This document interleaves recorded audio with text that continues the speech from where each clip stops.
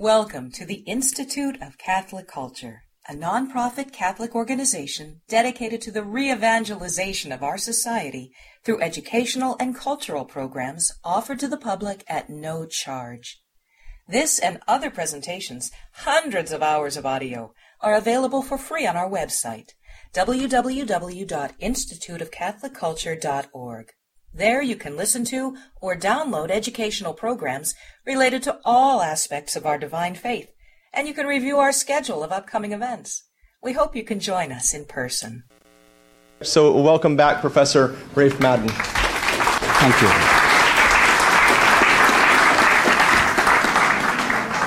Thank you. I'll continue to try to plow through the subject. The Ottoman sultans realized by the end of the 1700s that they couldn't hold on. There was a problem. And you begin to see a series of, they're sometimes called reform movements. I wonder whether that isn't using too generous a word. Improvement movements. Because there was no real effort at systematic reform. At real, honest government, at a genuine rule of law. But there was an effort to do things better. One of the most important things that needed to be fixed was the Janissaries. The Janissaries had become the masters of the government. Those were the crack troops. They had become the masters of the government in every way. And they resisted reform. In 1826, the Sultan procured some artillery from the French and got some training for some soldiers that were not Janissaries. And he ordered them to bombard the Janissary quarters. Eventually, they were all slaughtered, and the Janissaries disappeared. And the Turks begin to have a military that becomes worthy of the name, in the sense of having regular uniforms, being drilled, being subject to the command of their officers, having a relative amount of discipline. Of course, as we will see in 1915, that's not a good thing. However, in theory, it's better to have troops that are subject to some discipline than troops that aren't subject to any discipline at all, other than whatever they themselves might happen to decide to impose. When you look at the constitutional history, or the history of the ins and outs of the politics in 19th century Constantinople, frankly, it's a disaster. The foreign powers pressure Turkey through this treaty, to honor the rights of the Christians within Turkey. And they say, of course we will. And then, of course, they don't. The Western powers then turn around and they say, they didn't use these words, but I'll use them now since I think we know what they mean. That was a red line. And, of course, nothing happens. So, what's the answer? Another treaty. And you have a series of treaties and treaties and treaties. And at one point, they forced the Ottoman government to adopt a constitution. And so a parliament is elected, and the parliament meets once and is prorogued. And it doesn't meet again for 30 years. The Sultan from 1876 to 1909 is known as Abdul Hamid II. The popular name for him is Abdul Hamid the Devil. I find it hard to conceive of any person who has ever ruled anywhere more brutally or savagely as this man. He was conniving, wily. He never gave his word save in order to break it. If you will, in order to be as dishonest as he was, he needed to give his word in the first place. So that's why it was important that he should give it. But it was only so that he might break it. He was a tyrant in every sense of the word. During his reign, and of course, In one sense, it was good, because even the European powers that were trying to manage the decline of Turkey as pieces of it start falling off, they found it very difficult. If there had been a somewhat more humane or enlightened or interesting ruler, they might have said, well, he can be dealt with. But it was clear that nobody could deal with him. And so you find that while Abdul Hamid is sultan, the Western powers grow increasingly exasperated with him and with the whole Ottoman Empire. He ultimately gets deposed when a group that existed, or a group of young, mostly military officers, but also relatively well-born, wealthy, somewhat Western-educated people. In English, they're referred to as the Young Turk Party, a party that lives in infamy. In 1908, on the 24th of July, they staged what is essentially a coup d'etat. And they deprived the Sultan of his powers, and they said, now we're in charge, thank you very much. And they claimed that they were going to restore constitutionalism. To some extent, they identified the problems that Turkey was having with, I don't want to say necessarily Islam itself, but perhaps with Sharia law, to some extent. But the problem is, what is the basis of this multi-ethnic, multi-religious, multilingual empire? What's the glue that holds it together? I don't know if anybody knew. I don't know that anybody does know. Because, even today, okay, well, then there's Iraq, and well, the Kurds at the top, and then there are the Yazidis who are on this mountain or at that valley, and there's always some other group that you hear about that you never heard about before. And that's because, of course, it's a rough area in terms of terrain, and so different ethnic groups. This is our valley, this is where we live, we spread out over here. It's not a compact, nicely organized system. The borders are all very beautiful, and they go like this, and then they come over like that. But that's not that's not the way people really are. You have ethnic groups that are all over the borders. The Young Turks, there were few among them who gave the impression that what they wanted was just a constitutional Western country. And there were Armenians, there were even some Greeks as well, who thought, maybe we can work with them. Most of the Young Turk Party, however, said, we wish to build this state on the basis of Turkish supremacy. Any high hopes that some of the Armenian political leaders may have had were dashed.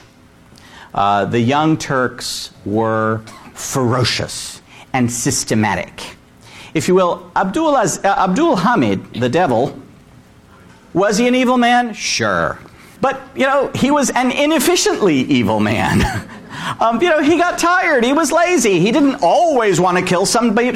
Sometimes he just wanted to have breakfast. The Young Turks were, and I know that many people often throw this term out about a lot of different things. I think it's applicable here. The Young Turks were more like Hitler in the sense of, let's do this as a system, as an engine, as a program. So it doesn't depend on my laziness, whether I have a headache this morning, I'm too tired to go kill people today. I have a headache, so I'm not going to order anyone to die. Well, if it's a program or it's a system, it just grinds its way out. Now, Abdul Hamid had his runs-in with Armenians. In the 1890s, he always suspected the Armenians of being allied with his arch enemies, the Russians. And he always said, these people are always plotting with the Russians against us. They're a fifth column that we have inside our country. It's not at all clear that that was so. I have to suppose that there was certainly a fair amount of sympathy. But I also have to suppose that a lot of people simply just wanted to go on with their lives, just leave me alone. There was a hope for a better condition, for something better. But I don't know that it was the Russians will come and save us, always. But that's what Constantinople always supposed. These people are the Russians' fifth column in our country. And when there were movements, when the French sent a diplomatic note that says that there had to be more protection for the Christians in the empire, in the 1890s, Abdul Hamid said, I will give these people a box to their ears. And the box to their ears was a series of pogroms, we might call them, although the term is usually used to describe what the Russians did with Jews. But it was a series of attacks on Armenian villages throughout eastern Anatolia, so throughout this area. But they were random, and they were haphazard. This doesn't mean that they weren't bloody. Thousands upon thousands died. And I'm not talking about armed soldiers being killed. I'm talking about men, women, children. You were in the way, you were dead. Okay, villages burnt, churches pulled down, things destroyed, random, awful, terrible. Not systematic. Not designed as an efficient program. Instead, it was that kind of clumsy awfulness that is associated with sinful human behavior. Grossly sinful human behavior. I don't wish to make light of it by any means. Thousands and thousands of Armenians died in the Hamidian massacres of the 1890s. Mostly Armenians because the Greeks could appeal very loudly to their independent Greek brothers. And so they tended to shy away from messing with them, especially since the Greeks tended to manage most of the commerce with the West, and the Turks needed the money from the commerce. But the Armenians were farther away from the West, and so it was easier to squash them. But it was inefficient. The Young Turks were not inefficient. We move into 1912. In 1912 and 1913, there were two wars in the Balkans. Famously, in 1914, there was another war that started in the Balkans, but certainly didn't end there.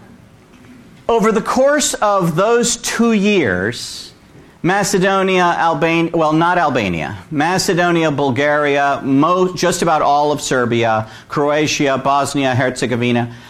Well, actually, Bosnia and Herzegovina were freed in the 1890s. But almost everything in the Balkans is pried loose from the Ottoman Empire. They lose everything in Europe that they have except for that. That's it. And this was a devastating blow. This was their richest land.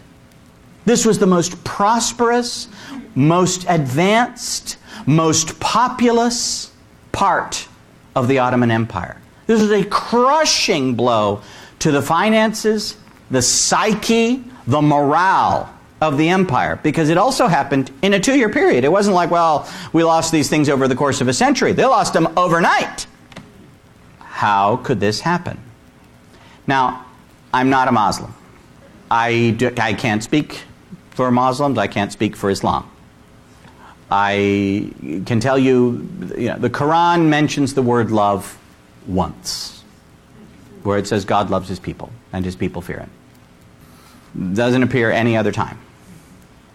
At least Islam as an historical movement considers Mohammedans to be the chosen people, the ones who are doing God's will. How could they lose? If we are the ones who are always supposed to win, how could we just lose the Balkans? All of them. How's it possible? We must have somebody who is betraying us. Somebody is responsible. Who could it be? When you look and you say, well, who among us is neither Muslim nor Turkish? Now, the answer to the question writes itself. the substantial Armenian population that exists in Turkey. A population of, the numbers are unclear, but they could be 2.5 million, 3 million. The statistics, some people say this big, other people say it's this. I'm not going to say, well, so I split the difference and go to the middle. But there have been a lot of revisions and reconsiderations of the numbers. My own view is that probably something close to 2.5 or 3 million. It seems likely. We know that the Turkish census numbers are unlikely to be reliable because, of course, it was in their interest to minimize the number. Why would they bother to ask? There were certain censuses that were religious censuses that were done by the Armenian Patriarchate, the Armenian Apostolic Patriarchate, and there is every reason to suppose that those numbers are quite accurate. It's unclear that they were necessarily perfectly complete because the resources of the Armenian Apostolic Church were somewhat limited, but we have no reason to believe that what they counted wasn't accurate. Whether it was a complete count is less clear. In any event, you had this substantial population, not Turkish, not Muslim, widely suspected of being in cahoots with the Russians. A fifth column that's in the country, not merely in this part where most of them lived, but also engaging in commercial interests in Istanbul, right there in the capital. Can you imagine? Traders amongst us. One additional thing. When all of these countries become independent from the Turks, about 850,000 Muslim Turks leave the Balkans and cross over into Turkey, what's now Turkey. They leave here and come here. It's almost 1 million people. Where do you put them? The government decided to resettle them in Armenian villages in order to change the demography. Let's change the balance of population in Armenian villages. So they did.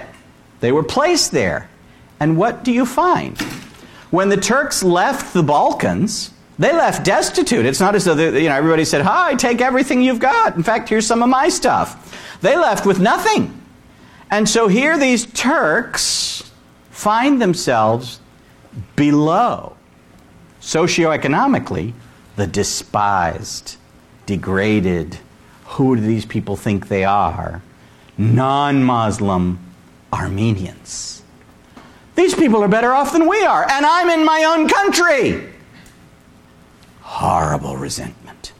Horrible, horrible, horrible resentment. I don't know if this is a good image or not, but it's a little bit like a pot that's boiling and just people are putting in different spices in it. And at the end, it's inedible. All of these things are making this stew worse. World War I begins, and the Ottomans come in on the side of Germany and Austria. They decide early on to invade Russia this way, through the Caucasus Mountains, which are here. And they figure that the Russians won't be expecting it, since the Russians will have most of their troops up here in Poland and in East Prussia, fighting on the Eastern Front. They said, "Ha-ha, we'll be clever, we'll go this way, no one will know." And the campaign is a total disaster. Because the Turks on the Russian side of the border, the last thing they want is for, Tsarist Russia may not have been well governed. It was a lot better governed than Ottoman Turkey. We don't want them to rule here.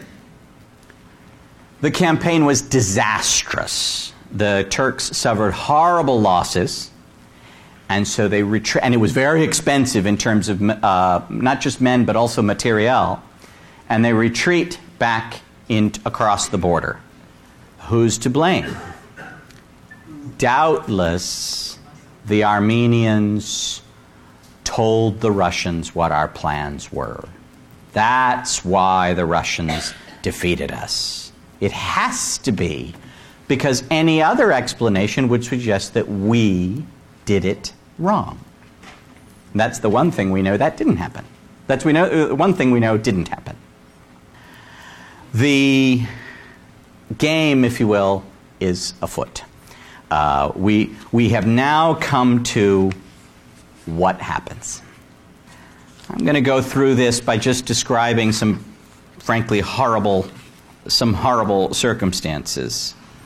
The Young Turk movement had within it a secret revolutionary organization that in English is called the Committee of Union and Progress. It was based largely on army officers who were disaffected from the central government. They were sort of a secret government within a government. They were radical and ferociously anti-Christian, anti-Armenian in particular. In 1909, there was I hate to use the word, a small massacre. A mere 25,000 some people, Armenians mostly, were killed. There had been relatively little bloodshed from the 1890s until 1909. And this was the first time that with the Young Turks in power, what was going to happen? They were behind it. This massacre occurred at, it's referred to as Adana because the Adana province was where it occurred. After the withdrawal from Russia, the Young Turks, I said they were systematic. They began with an interesting plan. All Armenians who had been conscripted into the army were placed into non-combat positions. Now all they could do was dig, and their weapons were taken from them. Also, no training, no more training in using weapons of any kind. They were disarming the populace. In 19th of April in 1915, the Turkish army demanded that the city of Van furnish him with 4,000 soldiers, Armenian soldiers, under the pretext of conscription. But the Armenians feared, and they were right, that the 4,000 men who would be given up would simply be slaughtered. And so they refused. He was offered 500 trained soldiers and money instead. And he accused the Armenians of rebellion, and he said, if these rebels fire a single shot at me, I'll kill every Christian man and woman. And then he pointed to his knee and said, or child higher than that. The next day, the siege began. An Armenian woman was attacked. 2 Armenian men who came to her aid were killed by Ottoman soldiers. The Armenian defenders, poorly armed, poorly trained, protected the residents. There might have been about 3,000, and about 15,000 refugees in the Armenian quarter of Constantinople. The Russians crossed the border in order to relieve pressure on the Armenians. And the Ottoman Turks stepped back. On the night of April 23rd or 24th, 1915, truly a fell and dreadful date in human history, the government ordered the roundup of certain Armenian intellectuals and leaders, about 200 to 300 of them, in Constantinople. This is the, decapitate. Very few of them escaped alive. A few were deported. Almost all were assassinated. 24th of April 1915 is understood to be the beginning of the Armenian genocide. All the other stuff, I'm not trying to belittle it by any means, but all the other stuff were things that happened. Dreadful, horrible things that happened. But this becomes the government doing this as a matter of concentrated, focused, systematic policy. In May of 1915, Mohammed Talat Pasha, a name that should be remembered as infamous in history, Talat Pasha, he asked that the cabinet and the prime minister, the Grand Vizier, Halim Pasha, legalize a measure for the deportation of Armenians to other places because the Armenian riots and massacres had arisen in a number of places in the country, and this way all of those problems could be concentrated in one place. The Central Committee of the Young Turk Party, the CUP that I mentioned earlier, they proposed and got passed a temporary law of deportation that gave the Ottoman government and the Ottoman military authorization to deport anyone that it, quote, sensed to be a threat to national security. This law included some measures for the protection of the property of anyone who was deported, but by September, a new law was proposed for any properties that were abandoned. And so what you see happen is, the one law says, well, you can take certain things with you, you can't take anything else, and then the new law says, oh, by the way, anything that wasn't taken is abandoned. Now, there was opposition, even among Turks, even among Turkish Muslims. In the Turkish parliament, one representative, his name was Ahmed Riza, he protested this legislation. It is unlawful to designate the Armenian assets as abandoned because the Armenians, their proprietors, did not abandon the properties voluntarily. They were forcibly, compulsorily removed from their domiciles and sent into exile. Now the government, through its efforts, is selling their goods. If we are a constitutional regime of laws functioning in accordance with constitutional law, we may not do this. This is atrocious. Grab my arm, eject me from my village, sell my properties. Such a thing cannot be permissible. Neither the conscience of us as Ottomans nor the law may allow this. Needless to say, he was voted down. He later suffered for the speech that he gave. But it's important to remember, many people did many horrible things. But some people stood up for what was right as they understood it. Stood up for what was right within their capacity to do. There were some. There were Turkish Muslims who came to the defense of the Armenians. On the 13th of September 1915, the Ottoman Parliament passed the temporary law of expropriation and confiscation.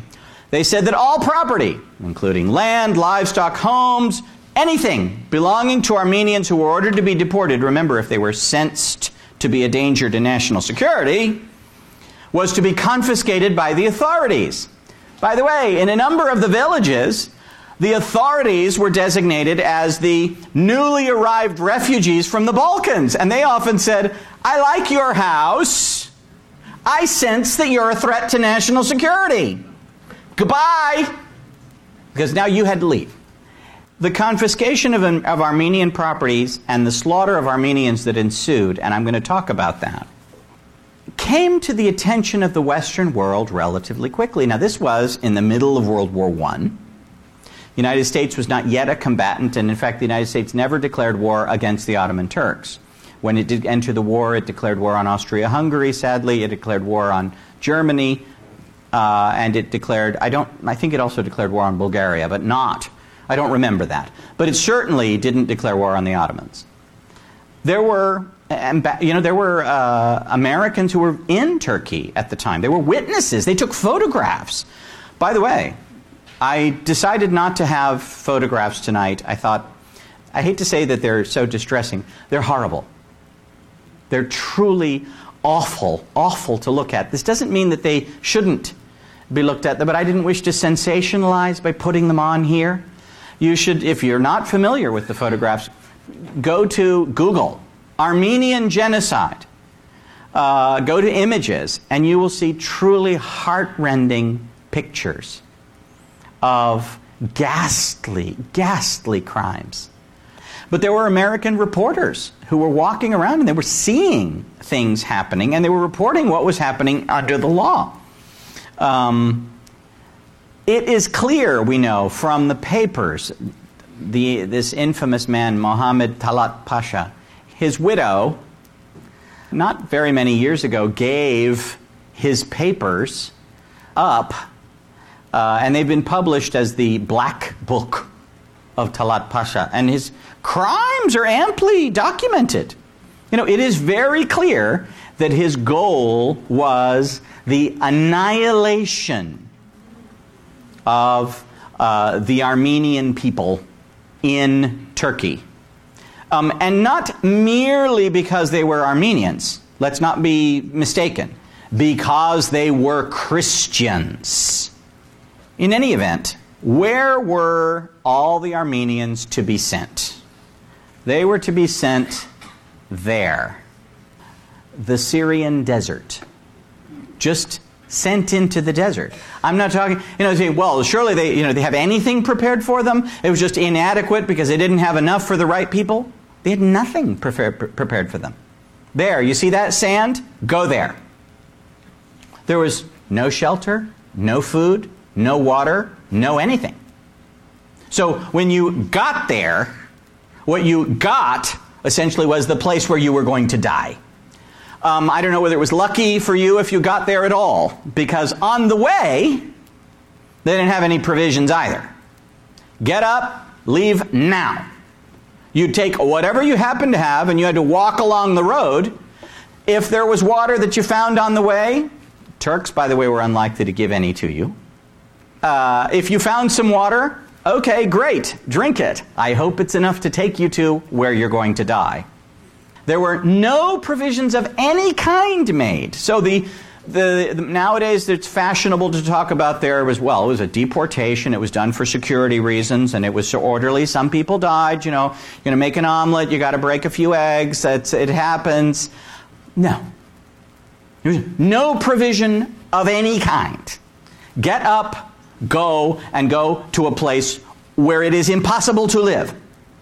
In a New York Times article of August 1916, witnesses have seen thousands of deported Armenians under tents in the open, in caravans on the march, descending in boats, and in all phases of their miserable life. Only in a few places does the government have any rations, and those are horribly insufficient.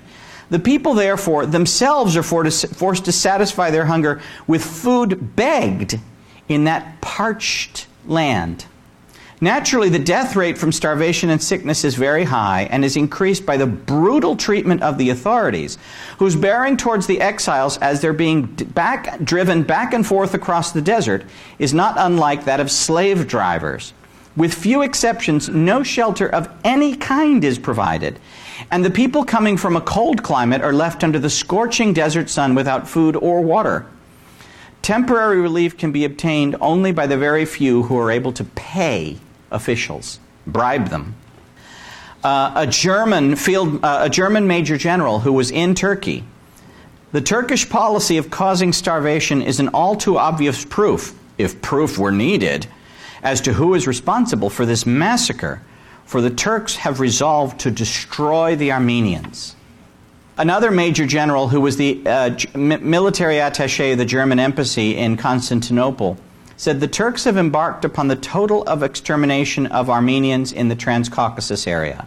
The aim of Turkish policy is, as I've reiterated, the taking possession of Armenian districts and the extermination of the Armenian people. Talat's government wants to destroy all Armenians, not just in Turkey, but also outside of Turkey. On the basis of all the reports and news coming to me here in Tiflis, there can be no doubt that the Turks systematically are aiming at the extermination of the few 100,000 Armenians who they have left alive until now. There was a network of 25 or so extermination camps set up by the Ottoman government to dispose of those who happened to have survived. A number of Western agencies attempted to provide relief, including the American Committee for Relief in the Near East. Some $117 million were collected and spent for this purpose, but much of the money had to be spent greasing the palms of Turkish officials so that anything would get through. There were mass burnings. A lieutenant of the Ottoman army describes how the population of a village was taken altogether and then burnt. The commander of the Third Armies sent a 12-page affidavit reporting the mass burning of the population of an entire village. The shortest method for disposing of the women and children concentrated in the various camps simply was to burn them. It was the easiest way to do it. Remember, systematic, modern, efficient. Turkish prisoners who had apparently witnessed some of these scenes were horrified and maddened. They told the Russians that the stench of burning human flesh permeated the air for many days thereafter. Near Trebizond, they decided that it was cheaper not to have the death march go through. So what they did is they put them onto boats and then sank them. I saw thousands of innocent women and children placed on boats that were then deliberately capsized in the Black Sea. The American chargé d'affaires at Constantinople writes, boatloads sent down the river arrived some 30 miles away, and 3/5 of the passengers were missing. They had been thrown overboard. In addition, they used poison and drug overdoses. One of the ones, they were efficient and modern. Did I mention that? I think I have mentioned it. In one of them, they went through and they said, this is to inoculate people from typhus. And of course, what they were using was typhus. They were giving them typhus. They used toxic gas in Trebizond, as well as they attempted, the problem is that they didn't have enough of it, they used overdoses of morphine for some people. This will be good training for our doctors. If all of this sounds like people who were acting in Germany just a few decades later, there's a reason I'm mentioning it. Now, in 1919, the Sultan ordered a trial, a court-martial for those who were responsible. The court-martial found that it had been the express will of the CUP, this secret committee within the Young Turks, to eliminate the Armenians via their special organization. The pronouncement of the court is, the court-martial, taking into consideration the above-named crimes, declares unanimously the culpability as principal factors, those are principal actors, of these crimes, Talat Pasha, Enver Effendi, Cemal Effendi, Nazim Effendi, and then ordered the death penalty against all of these people. It is an acknowledgement of guilt, which stands in contrast to something that I'm going to use now to bring my talk to a close. The number of people who died is unknown. It is estimated that there could have been as many as about 2 million in a very short period just died, deliberately led to their deaths.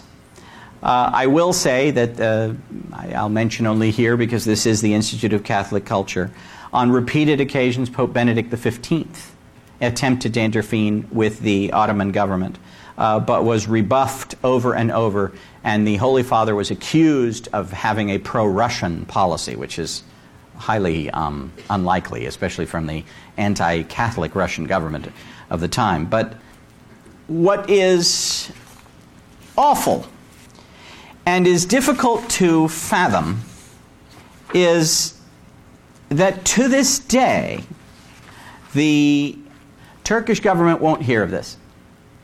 The Turkish government in 1919 talked about the elimination and the policy of elimination of the Armenians and blamed certain people.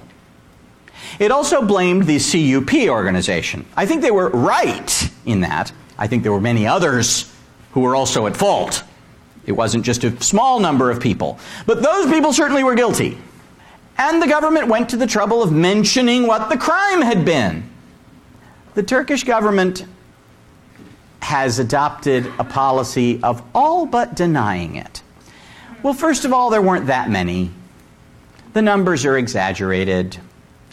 In addition, it wasn't a specific program. Some people died. We were in the middle of a war. How could we be blamed? There were problems all over the place. The country was poor. Look, a lot of Turks died too. Nobody's complaining about them. You know, one way or another, they're trying to soften edges everywhere.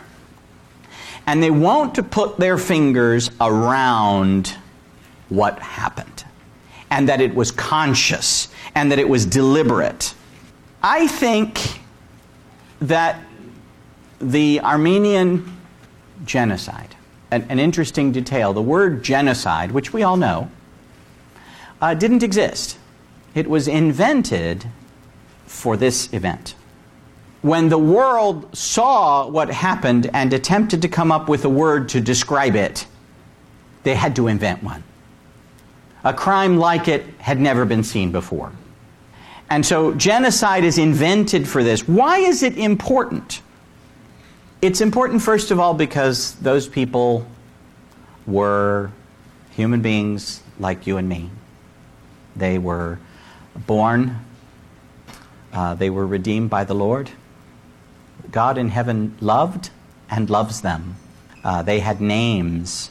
They had parents. They had children. They may have had children. They had brothers and sisters. They lived. And we need to remember those people that lived.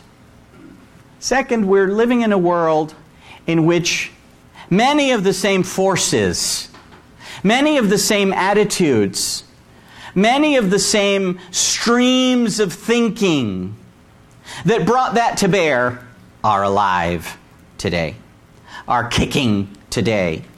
We face them today.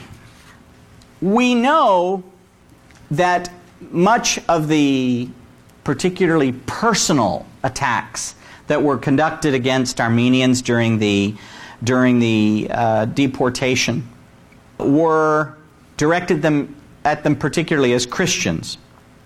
There is, for instance, an eyewitness who reports that 16 girls, young girls, were crucified outside of the town of Malatya. Each girl had been nailed alive upon her cross, spikes through her feet and hands. Her hair blew in the wind. The hair of each one blew in the wind. It was their sole covering. Winston Churchill talked about the Armenian Holocaust, and he said it was an administrative Holocaust, a systematic government action. The opportunity presented itself for that is World War I, presented itself for clearing Turkish soil of a Christian race. Adolf Hitler later pointed out that Turkey is merely taking advantage of the war in order to thoroughly liquidate its internal foes, these indigenous Christians, without thereby being disturbed by foreign intervention. We face much of the same from many in the Muslim world. There is systematic persecution of our brothers, of our brother Christians, and these are our brothers and sisters, be they Orthodox, be they Catholic. We hear now Turkey underwent a radical secularization under a person who's known to history as Kemal Atatürk, or Mustafa Kemal Atatürk, father of the Turks. He wanted to revolutionize Turkey when he took over the government after World War I. He forbade the use of Arabic. Everyone had to use Roman letters. And by this simple stratagem, he caused an entire generation to be incapable of reading any of the ancestral materials they had before them. They could barely read the Quran. They could barely read any historical documents from their own country. So they had to read Western stuff. He said he forbade people to dress in traditional Muslim attire. He made them dress in Western attire. And Turkey has been mixed, but a surprisingly pro-Western, progressive country. But when Turkey broke up after World War I, because after World War I and after the Armenian massacres, there was no forgiving. They said, this has got to go because a government that's capable of doing this has to end. The Ottoman Empire was systematically dismembered. And eventually, through more military action, the Turks kept what's now Turkey, but Syria, Lebanon, Palestine, what was known as, the Transjordan, what's now Iraq, what's now Arabia, all the Arabian Peninsula states, the Yemen, Oman, all that.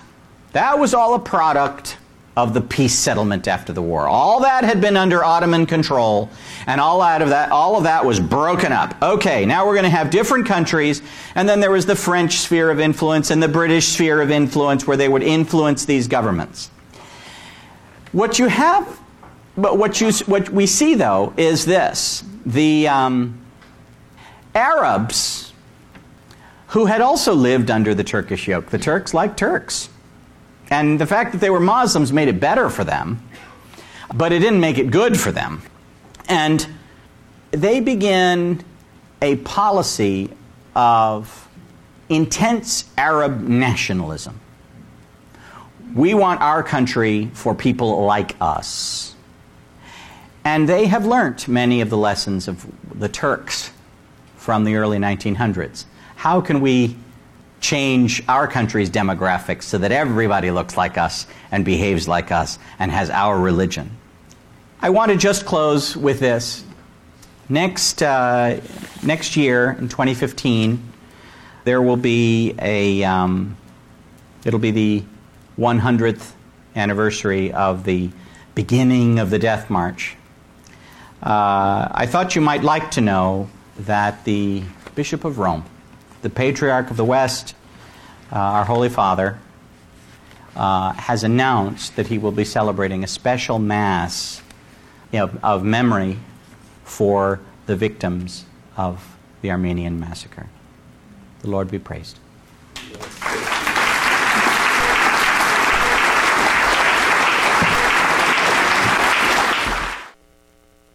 What's the relationship with the two kinds of Armenians that exist today? The two kinds of? Armenians that exist today to what happened in the genocide. Well, I presume you're referring to the fact that there are, of course, very many Armenian Apostolic Christians, and then there are a smaller number of Armenian Catholic Christians. There's even a very small number of Armenian Protestant Christians. I'm afraid that any answer I would give would likely be a blunder. The Armenian Republic is in some ways tortured by having been within the Soviet Union for so long. I mean, they suffered another purgatory for 70 plus years. Then, of course, there are the many Armenians of the diaspora. I'm afraid I couldn't really speak very well or intelligently to your question. You had briefly alluded to this. I wanted to give you an opportunity to expand. When planning the extermination of Jews in Central Europe, Hitler famously said, who remembers the Armenians? Yeah, that is, in fact, it was one of the quotes that I had to cut somewhere, but that's exactly right. Who remembers them? Who'll remember this? It's frightening. It's frightening. I mean, Stalin himself later says, you kill one person, it's a murder. Kill a million, it's a statistic. Since this was happening in the middle of World War I, did the Allies ever give any serious consideration to militarily doing something about this, since they appeared to have known what was going on? They did know what was going on, but they weren't in a position to do anything militarily, other than Russian troops did cross the border at the very early stages. At the exact same time, the British had landed troops at Gallipoli. If you will, they were losing in their military campaigns against the Turks. I don't believe that they could have done anything more than they did. And they certainly didn't do anything directly. Professor, you talked at some great length about Islam being spread by the sword.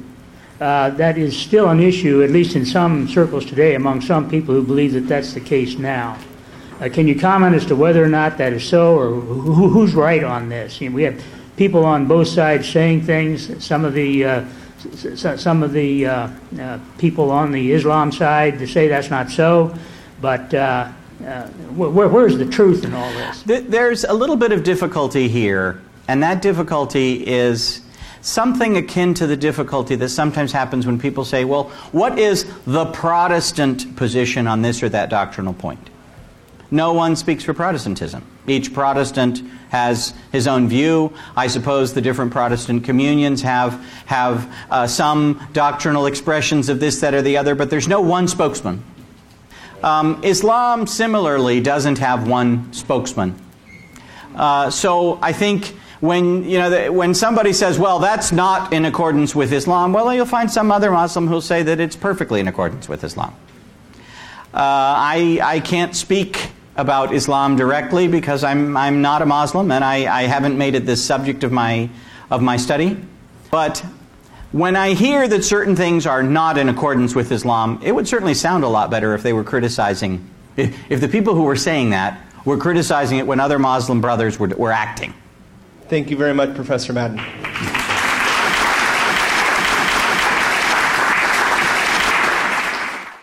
We hope you enjoyed this presentation from the Institute of Catholic Culture. If you'd like to learn more about the mission of the Institute and how you may become a part of this important work, please visit our website at www.instituteofcatholicculture.org or call us at 540-635-7155. And may the glory of Christ Church be ever more manifest upon the earth. St. John the Evangelist, pray for us.